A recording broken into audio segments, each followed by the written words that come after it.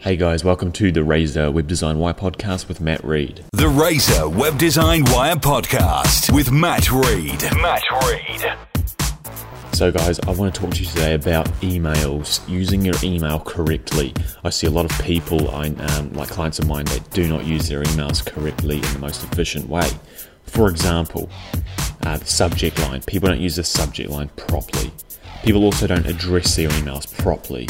So it makes it wastes a lot of time, and it also makes things hard for your customers, or for my customers, for example, if I did it, to get in contact with me or to find what they need from me quickly and easily.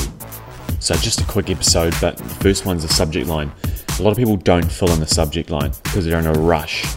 But if you think about it, if you leave the subject line blank, the person receiving your email, for a start, is not going to know what you're talking about. And B, when someone replies to you, you're not going to know what they're talking about. And then the next thing, when you've got 500 of those emails sent out with no subject, you're not going to know which one's which. So a subject is critical every single time you send an email. And it's even so critical that, and you've probably never done this, is even when you're replying to someone's email, you should alter the subject in relation to what that reply is about. Because if you're going to look for that email in future, mainly for your benefit, if you're going to look for that email in future, you want it to be understandable.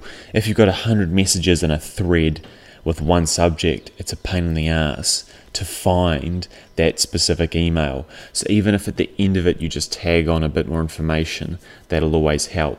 And yes, some email programs nowadays categorize your conversation by that subject.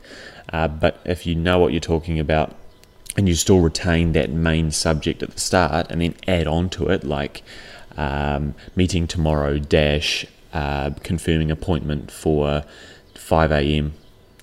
Let's say 5 a.m. We get up early. So, that's always very important that you do that. You use the subject line correctly. Now, number 2 is email signatures. I see a lot of people that don't use email signatures.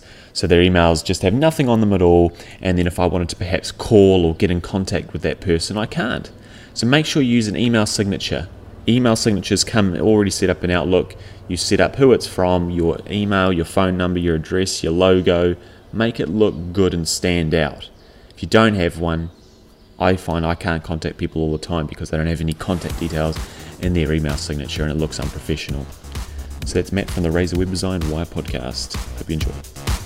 That was the Razor Web Design Wire podcast with Matt Reed. For more, visit razorweb.co.nz.